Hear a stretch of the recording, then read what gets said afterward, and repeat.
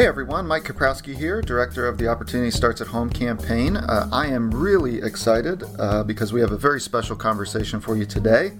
This year marks the 30th anniversary of Out of Reach, which is a report put out every year by the National Low Income Housing Coalition, or NLIHC for short. And NLIHC, of course, chairs and leads the Opportunity Starts at Home campaign. The Out of Reach report, which was released this year on June 18th, really shows the pervasiveness of the housing crisis in such a powerful way. And many of the statistics that you frequently see in reference to the affordable housing crisis come directly from this report. So, who better to set the stage for this conversation than the person sitting next to me, Diane Yantel, President and CEO of NLIHC. So, Diane, talk to us about the significance of Out of Reach. Out of Reach, as you note, has been around now for 30 years, and it's really become a landmark resource to help people understand the affordable housing crisis and its solutions. So year in and year out, its findings are cited by the press, by policymakers at all levels of government, by academics, and by advocates. And the report contains really simple, relatable, easy to communicate stats, like in 99% of counties in the U.S., a full-time minimum wage worker can't afford a one-bedroom rental home at fair market rent, or that a worker earning the federal minimum wage has to work 127 hours a week to afford a two-bedroom rental home at national average fair market rent. That's more than 3 full-time jobs. So these statistics penetrate, and they help local policymakers, media, and advocates tell the story of how the housing crisis plays out locally. And in the report, the numbers are broken down for all 50 states, the counties within each state, and by zip code. So the first edition of Out of Reach 30 years ago was subtitled, Why Everyday People Can't Find Affordable Housing. The report, which was then just a paper booklet, helped establish a precedent for data-driven advocacy by putting simple, timely, locally relevant information into the hands of advocates and decision makers around the country. And a lot has changed, obviously, in the past 30 years. New data sources and the internet have really fundamentally changed how people access and disseminate housing data. But what hasn't changed, unfortunately, is that the U.S. has a deep and pervasive housing crisis that affects millions of renters and a pressing need to educate and mobilize people to end it. So tools like Out of Reach are critical for getting this message across. And so to commemorate the 30th anniversary of the report and to capture the history around it, we invited New York Times reporter Emily Badger to interview an esteemed panel. The amount of knowledge and experience here is truly impressive. I mean, it's a fascinating conversation. They sat down with Emily and they shared their thoughts on Out of Reach. How did we get to this point? How have policy changes impacted access to affordable housing? What are the solutions and the resources that we already have in place, but that are woefully underfunded compared to the need? And what should the next president do in their first 100 days in office to significantly increase affordable housing for the lowest income people? So here it is. Enjoy the conversation. My name is Emily Badger. I'm a reporter with the New York Times, and I write about cities and urban policy across the country. That is a very broad umbrella that covers a lot of different topics, but housing always sits at the center of everything that I am thinking about. I'm constantly coming back to it because housing is connected to health. Housing determines where you go to school. It determines what kinds of jobs you have access to. It determines the levels of pollution and violence and social capital and good things and bad things that you're exposed to, that children are exposed to. The inequalities that are built into the housing market have these ripple effects through inequality elsewhere in the economy. It impacts differentials in wealth between different communities across the country. It's intimately tied. I've been thinking about this a lot lately with the conversation we're having around busing and school segregation. It is intimately tied to what happens in the education system. We can't talk about wealth and income inequality without thinking about housing. So housing is this essential thing that a lot of people take for granted, but really, really is the piece of the puzzle that if it is not working for people, everything else doesn't fit. I have come across what feels to me like the single most powerful fact describing the crisis in housing in America in the Out of Reach report. This is a central fact that much of the report is built around, but it's this. There is no state no metropolitan area, no county in America where someone working a full-time job at the local minimum wage will earn enough to be able to reasonably afford a decent two-bedroom apartment at what the Department of Housing and Urban Development calculates as the fair market rent. So we're not talking about luxury apartments. We're not even talking about the apartment that would cost what the median rent in a given community is. We're just talking about what it costs to afford effectively a modest apartment for a working class family. Typically, economists and policymakers say if a family is spending more than 30% of its income on housing, it is spending too much. That family is not going to have enough left over for their healthcare costs, for food, for school, for all of the other things they need to afford. So what we're talking about is a situation where an individual worker working a full-time job at a minimum wage job will not earn enough to be able to spend less than 30% of their income on what this fair market rent is. The fact that we see that everywhere in the country really points to the pervasiveness of this housing crisis that a lot of times we talk about as this is just something that's playing out in coastal communities, in big cities. There isn't really a housing problem in smaller, mid-sized cities or in interior parts of the country. And this is absolutely not true. And this data makes that very, very clear. This one single fact is so compelling. And I think that that's why I bounce into it everywhere I look. You hear it coming from candidates on the campaign trail running for president in 2020. You hear it in congressional testimony about issues happening on Capitol Hill. Every time I open up a window on my computer to read a story by another reporter about housing or even something just tangential to housing, this notion that housing is unaffordable to people earning what we consider to be supposedly a basic livable wage, that is, in fact, is not true. This central fact contained in the Out of Reach report is the premise for half of what's written about housing in America right now.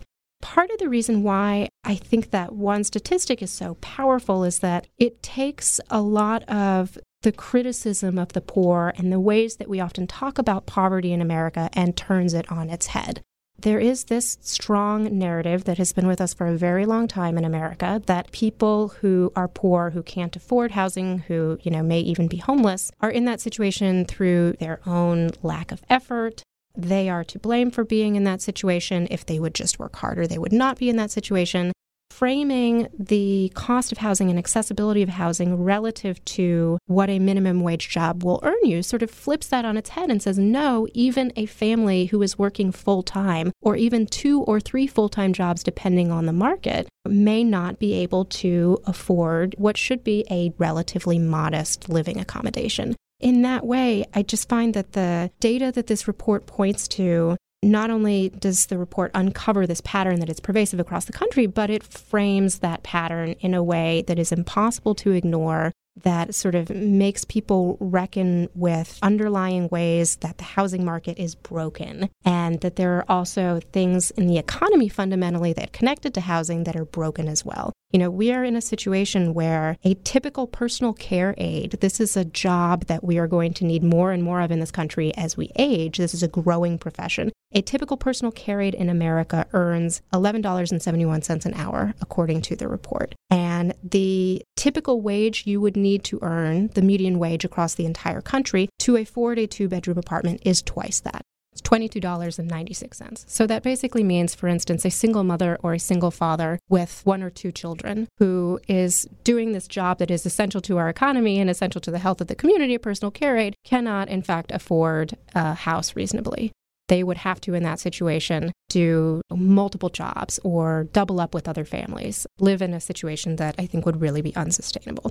We're going to talk about how we got to this situation, specifically the policy choices that have been made that exacerbated this situation. We're going to talk about what candidates running for president who are currently in the process of forming their housing policies should do about this so that they can take some of these ideas and incorporate them into their platforms. But before we get to all of that, I thought that I would open by asking each of the experts who's on this podcast with me about your experience with that one central fact about how in no state, in no metropolitan area, in no county in the country will a minimum wage job earn you enough to afford a 2-bedroom apartment. I am curious if there has been a time when you gave that statistic to a politician and you saw that it changed their thinking? Or was there a time yourself when you were looking at this data and it made you realize something different about the housing crisis than how you thought about it before? Because that central fact and that statistic is so powerful, I would like you guys to each tell us a little bit about how you see the power of that fact play in conversations that you have with people about this data.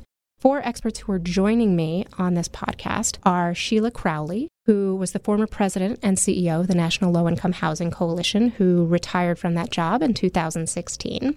Peggy Bailey is the vice president for housing policy at the Center on Budget and Policy Priorities.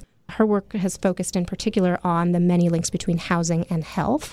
Erhard Manka is an NLIHC board member. He coordinates the Vermont Affordable Housing Coalition, and in his long career has also worked in local government, where, among other things, he had a stint on the city council in Burlington, Vermont, when this guy Bernie Sanders happened to be mayor there. And then Andrew Arend is the vice president for research at the NLIHC, and in that capacity, he is the main author of the Out of Reach report, in addition to other research efforts that the coalition works on.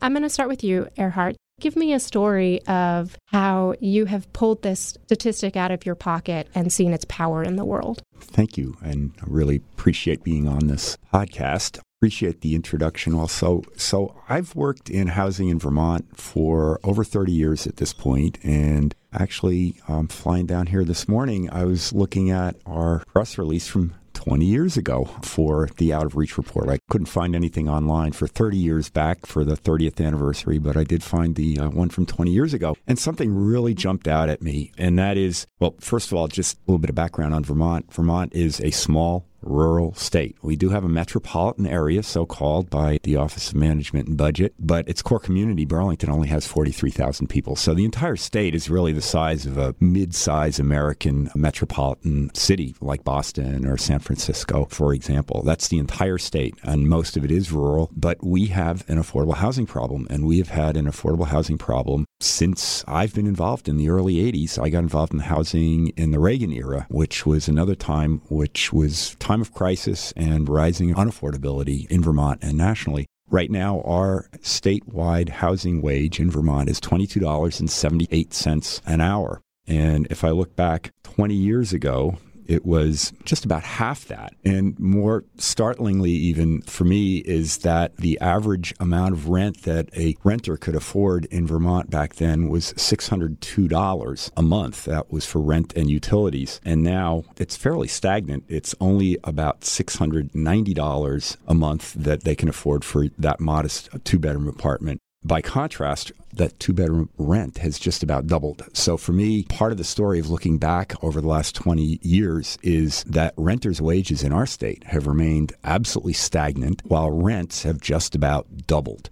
To me, that tells the story of the rising inequality in this country, the rising inequality in a rural state like mine. To me, what's most compelling about this is it puts the housing crisis and the affordability gap in kind of the bluntest way that people understand it, which is how much do you earn an hour or how much do you earn a year? So that $22.78 an hour translates into a little over $47,000 a year.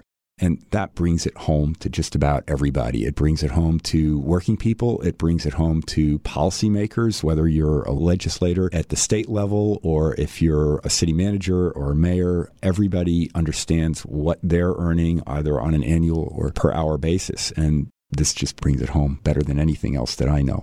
Thank you for framing it that way. Peggy, let me turn to you and ask you the same question. The way that I see it resonate is in the cross-sector work that I do. So looking at the impact of housing on our ability to help children and families stay out of the child welfare system, being able to help families as they engage with the healthcare system more broadly. When you tell these other sectors, yes, the people that you see are having an affordable housing crisis, but it's deep. It's not only the person who's chronically ill that can't afford their house. It's not only the person who's living with disabilities that can't afford a place to live. It's everyone. That helps it settle with them on understanding that they alone also can't solve the affordable housing crisis, that they need to partner with the housing world. If we had a situation like we have in the affordable housing space in healthcare, there would be riots on the street. It wouldn't be acceptable that only 1 in 4 people who are eligible for rental assistance get it. We wouldn't find that acceptable. That is how I see this resonate, is in the call to action for bringing more partners to the table to help us in the affordable housing world advocate for the resources and better policies that we need. Sheila, I know that you have carried these findings to very powerful people and elected officials and tried to sort of whack them over the head with these reports. Tell us a little bit about how these findings resonate with the people who have the power to do something about it. I was listening to everybody and reflecting on 20 years ago when I did the first outreach report in my tenure. That was the year that we added non-metro data, so we were able to say something about every jurisdiction in the country. So that was the year we could talk about the fact that you can't afford it anywhere. There was a push going on for minimum wage at the time and an increase in the minimum wage, and our champion for that in the Senate was Ted Kennedy. That was a statistic that he used, that everybody who talked about the minimum wage used in those times. But let me just pull out a little bit of the double-edged sword about using the minimum wage. When you look deeper into the report and you look at the statistic called the housing wage, which is what you actually have to make in order to be able to afford the fair market rent, it's always higher in most places than any proposal for increasing the minimum wage.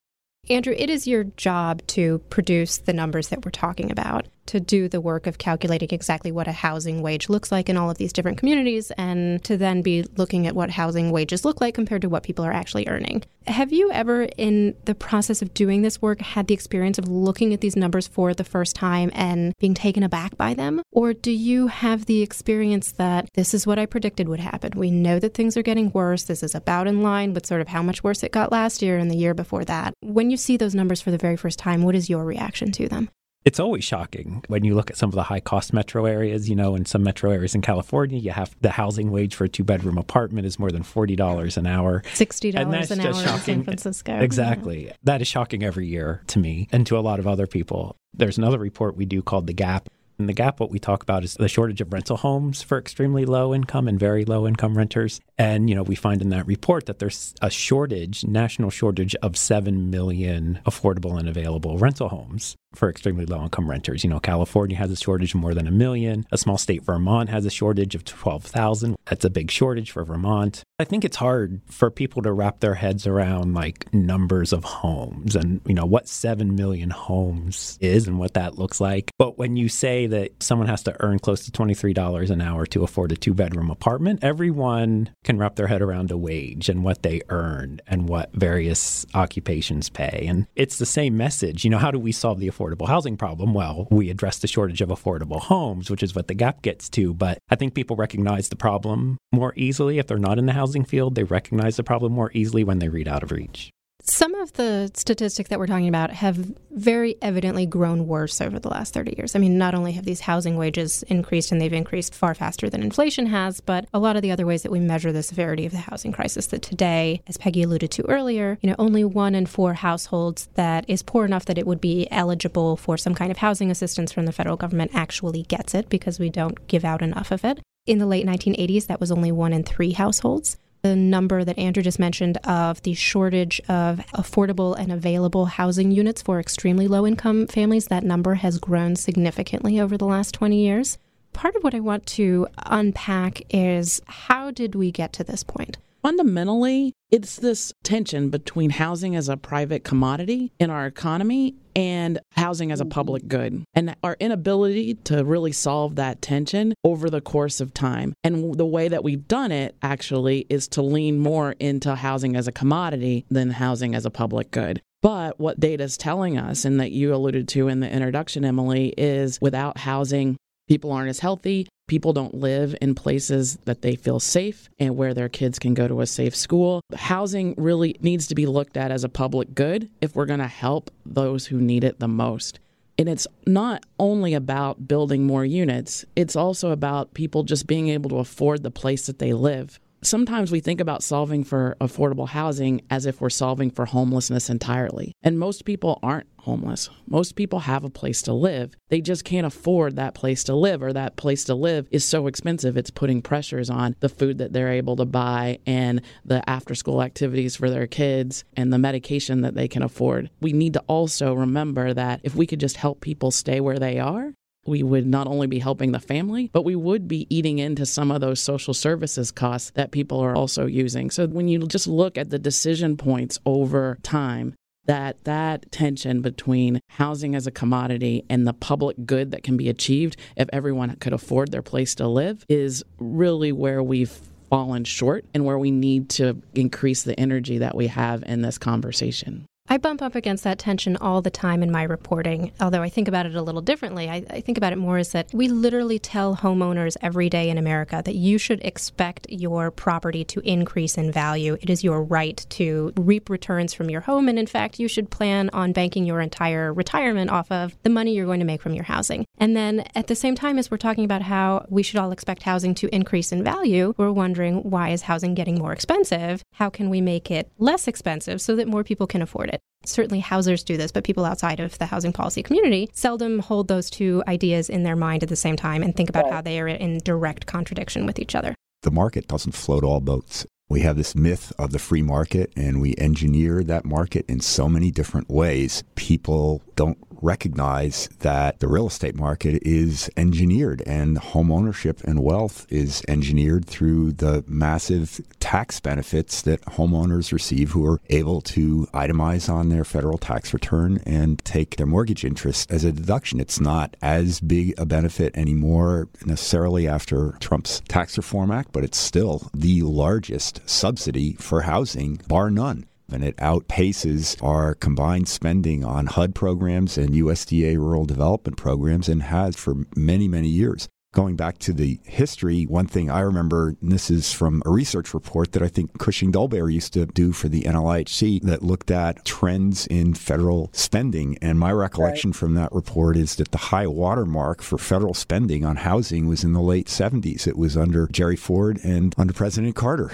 And even, though he was a crook and much maligned, even Richard Nixon did more for affordable housing than many administrations that have been around since. I actually really attribute the massive change in housing policy to Ronald Reagan and what happened in the Reagan administration. What we see as modern day homelessness did not exist in the way that it does today before Ronald Reagan and the federal deconstruction of federal affordable housing programs. So it goes back at least to the Reagan era, back to no longer subsidizing public housing, not building any more public housing, and letting the public housing that we have, which was originally supposed to be housing for working Americans, for the working poor, the working lower middle class.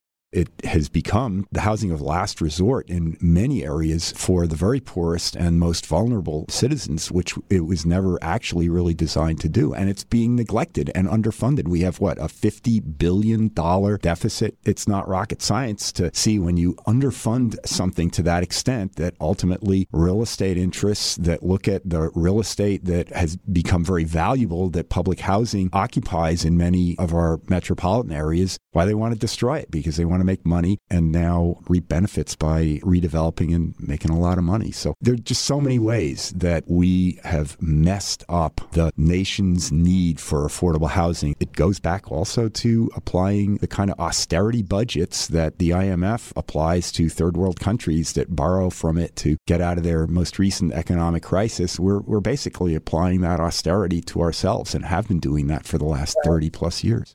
Let me pull you into this conversation about history and how we got here. Well, the one thing I would add about the budget is also in the 70s, if you look at the budget authority for the federal government, we were willing to make long-term commitments to affordable housing. So project-based rental assistance contracts that were 20 years long, for example, where now a lot of our housing assistance is more on a short-term basis. And so vouchers have to be authorized every year. So you're fighting just to protect those vouchers every year. Our project-based rental assistance contracts are for shorter periods of time. I mean, not only are we not investing enough money, but we also don't make the same long-term commitment through our budget authority as we used to in the 70s. And so that's one of the things we also need to think about is not just more resources for affordable housing, but that long-term commitment. So you're not fighting to protect those resources year after year after year. One thing that I want to put a finer point on is the history of racism in this country, too. It has led to where we've come to. Talking about how public housing is much maligned, really putting voice to that is the stigma that grew throughout the 80s and early 90s around who was in public housing and who got rental assistance, and the idea that that was mostly people who were Black, and then the negative stereotypes that were put on the people that were in that housing that caused society to separate ourselves from the need to build more affordable housing, because affordable housing equaled public housing, which equaled helping non-deserving people. And that history still exists today. So I think it's important to put voice to that, because it's something that with the administration pulling back fair housing regulations that we expect to start happening soon, there's a significant need to be able to say people of color, people with disabilities have been discriminated against, and not only discriminated against, but also actively fought against being able to provide housing for those folks in their neighborhood. And that has to be overcome. And since it's policy to a degree that has caused that, it's going to take policy interventions to overcome it. We've also, I think, seen those stigmas evolve somewhat, and the language that people use to describe them changes somewhat too. I mean, we're in this moment right now where we hear a lot about, are you able-bodied? If you're able-bodied, then you are undeserving of any kind of aid because you ought to be working with that able body that you have. Or, now we're having these conversations about mixed status families in public housing and whether or not they're immigrant or non-citizen members of a household. The underlying notion that some people are undeserving of assistance has always been with us, but as the country changes, we are continually changing our definition of who we think is undeserving and changing the ways that we talk about them as certain language becomes sort of unacceptable over time. What happened to thinking about the common good and how we're all connected to each other, and that if the least among us isn't successful, then we're all not successful? How have we as a society really been able to separate ourselves from each other in such a way that we can be so judging and in a way that is so harmful, and not seeing that we're all hurt by the harm that can be caused by other people and our lack of caring about each other? That's clearly because it really benefits certain politicians to other people, and to use that politically. Not to get too political in this discussion, but that's certainly what's happened. And housing has been used as a way to keep people of color and minorities down in the United States, dating back to the very way that public housing was first conceived of in the 30s. There was going to be public housing for white people and public housing for Black people. And we know about redlining and how lending policy has basically contributed to the great disparity in wealth accumulation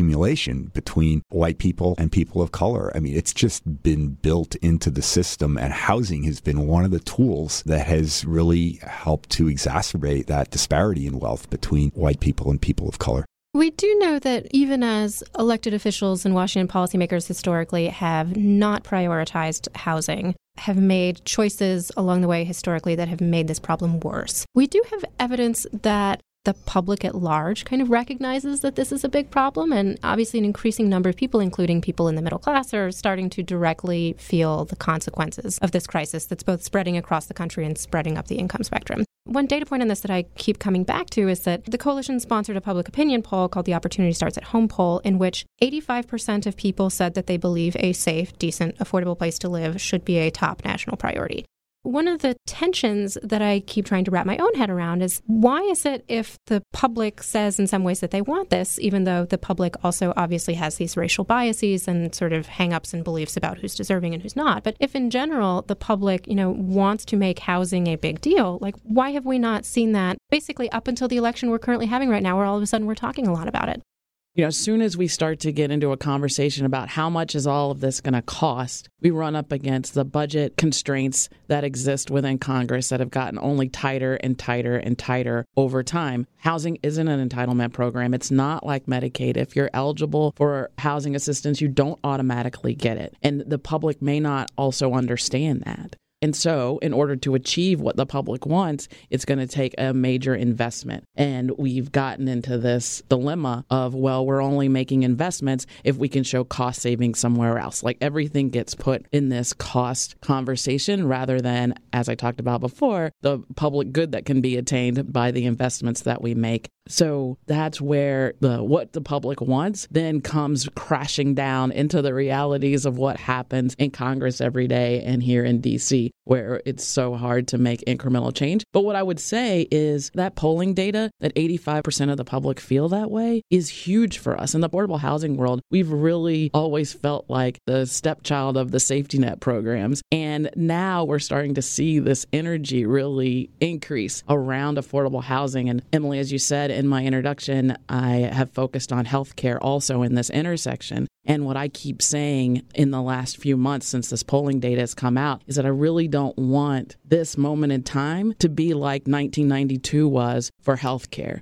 where we have all this energy, the public wants something to happen, and then we get bogged down in the realities of D.C. and nothing happens for 10 years until the Children's Health Insurance Program gets passed, and then that's still incremental. How do we take this energy that the public has and break through the realities of D.C. rather than getting beaten down by the realities of D.C.? It's clear that several of the candidates running for the presidential nomination on the Democratic Party are responding to that energy. I mean, we have heard fairly groundbreaking housing proposals from at least 4 of them so far, and there will surely be more to come. Elizabeth Warren has probably the most far-reaching plan. Cory Booker, we have also heard from. Julian Castro, not surprisingly, who was previously a secretary at HUD. Kamala Harris also has been talking a lot about a renter credit that she has proposed. Given that we're starting to get pretty big ideas thrown on the table, what would give us the most bang for the buck? If, we can harness this energy right now, what would you want to see these candidates really latch on, seriously pick up? Let's say one of them becomes president in the first 100 days. What do they run with?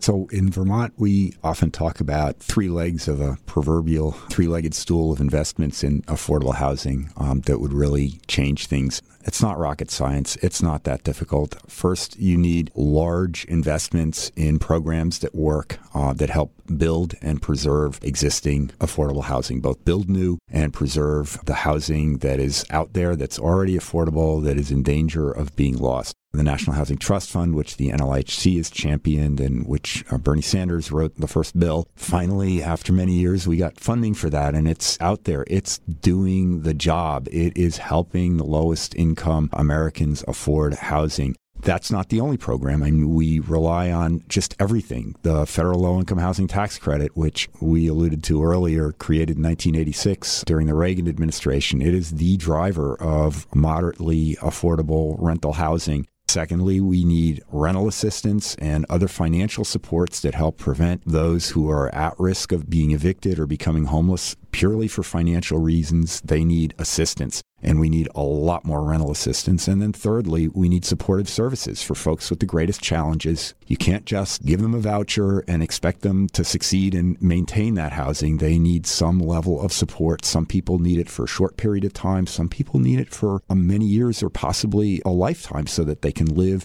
at the level of independence that they're able to with the kinds of supports that we need to provide in order to keep them out of a much higher cost institutional setting, higher cost to all of us. So those are kind of broad brush, the 3 basic ingredients that we talk about in Vermont. And I think people all across the country in housing talk about those as the 3 major things. And then you can start chunking those out into different programs that currently exist, some of which are maligned, but they're all very, very successful when they're used right at the local level. And when folks at the local level who have the expertise to talk about why is it so hard to elevate housing. Housing is complicated. It is real estate development, and real estate development, especially in a built-out older section of the country like New England where I live, it's not that easy. One of the other things that we need to do, many policymakers have talked about changing the regulatory burden, and sometimes I roll my eyes at that, but it is absolutely true. We do not have enough areas in the country that are zoned for dense multifamily housing. Once you get out of the central cores of major metropolitan areas, you see what Minneapolis has done by eliminating single-family lot development. It's money and it's local expertise and it's policy and regulatory environment that would basically incentivize and allow all of that to happen. The person who has the biggest game-changing proposal for addressing this problem is Elizabeth Warren. And she has a proposal for producing millions and millions and millions of units to address the shortage. And she does it with a fairly modest tax on estates. relative to what the estates are worth. So there are solutions. There certainly are solutions. There's always been solutions. It's not complicated. It's not cancer we're trying to find a cure for. We just have to build housing, and we have to give people the resources they need in order to be able to sustain it. Sheila, what is it about Elizabeth Warren's plan that you're so excited about? Oh, the scale. She's putting huge money into everything that needs to be done. But it's bold, and it recognizes that the people with a huge amount of money can afford to not have quite so huge amount of money. It's just incredible. We have to remember that it's not that we lack the resources. We have never lacked the resources. We have the resources to do the things that we want to do. One other thing that Elizabeth Warren has done that's been really striking to me is that she is talking a lot about racial disparities in the housing market. And she's doing that in Iowa and New Hampshire and places where she's not just speaking to African-American audiences about African-American issues, which I think is really striking. And that comes back to, Peggy, some of the issues that you were raising earlier about keeping in mind that there are sort of disparate effects of the crisis that we're talking about, and that it is hitting communities of color that are more likely to be renters, that are more likely to be very low-income renters. So to the extent that these candidates or future politicians who are going to tackle this could continue to think about racial inequality in addition to just creating more housing, what would that look like to you, Peggy? This is particularly important to not only me, but also the work that we've been doing at the center and around location and where people live. We've recently focused on this in a few of our reports about the over-concentration of people of color in low-income neighborhoods and the degree to which programs like the voucher program are unfortunately making this worse when the voucher program can make it better. Given that the family holds the voucher, they should be able to choose wherever they want to live and use that voucher in any community.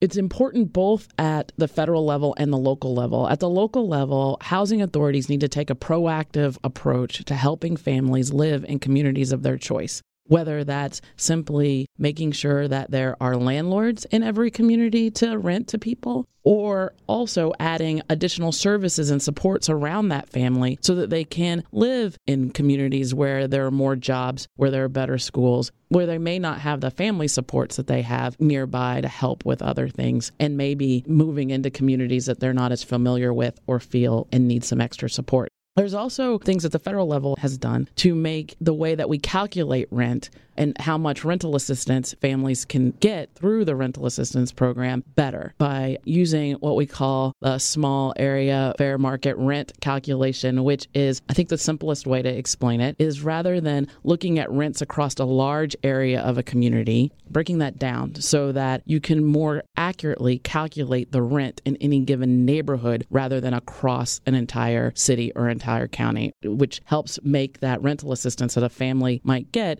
higher. They may be able to get more rental assistance and therefore live in a place where rent might be more expensive because of this different calculation in how what you can get through the rental assistance program could work. What's limiting choice is cost, especially in a place like San Francisco that we all have heard about and how hard it is to live there. The voucher program may not give a family enough money to be able to afford a place to live. And so policies that help increase the amount of rental assistance a family can get can be really helpful. As we wrap this up, I want to give Andrew the last word on this. Specifically, if we were to have the sequel of this podcast like 10 years from now, and let's say many of the ideas that we've talked about have actually been implemented, what would that look like in the data in the framework of the Out of Reach report? Would we see those housing wages actually come down? Would we see the growth of them slow? Would we see the gap between what the housing wage is and what people are actually earning start to shrink? Like, tell me how we will know and what we will see in the world out there around us as a consequence of some of the policies we're talking about.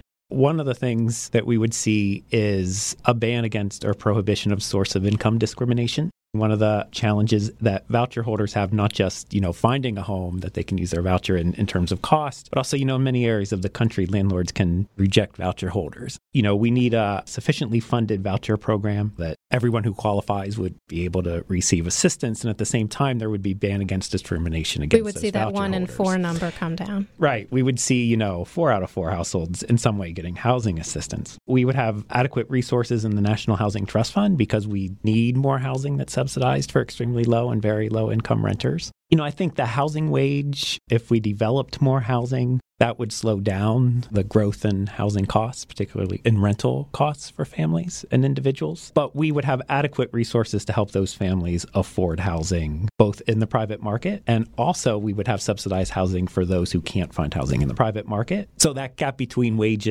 actual wages and the housing wage would come down. The market won't provide high enough wages as the housing wage, but we would have resources in place that people could find affordable housing. So we will all meet back here in a decade and either have a conversation about how nothing has changed since 40 years ago or 50 years ago, or maybe we will be having a totally different conversation. It feels like we're in a moment where that is possible. I want to thank everybody who joined us for this. Congratulations to the Coalition on the 30th anniversary of this report. Thank you. Thank you. All right, so there you have it. I'm glad that Emily mentioned our recent poll findings, that 85% of the public believes that housing affordability should be a top national priority, and that's a strong view amongst Democrats and Republicans alike. So, hopefully we're at a turning point, and the growing public and political will open the door for big solutions. And as Sheila said, we've never lacked the resources, only the will to implement those resources at the scale necessary. And part of building that will is expanding our coalitions to go beyond housing and advocating for solutions in a multi-sector way, which is exactly what the Opportunity Starts at Home campaign is all about, and why the National Low Income Housing Coalition has prioritized and led this cross-sector approach. Housing is central to so many other national priorities: health, education, income mobility, racial equity, and much more. So it makes sense that leaders from these sectors are joining in our advocacy to advance bold solutions to make homes affordable for the lowest income people. Also, it's clear that the understanding of the crisis is growing. The public concern is growing, as evidenced by our polling.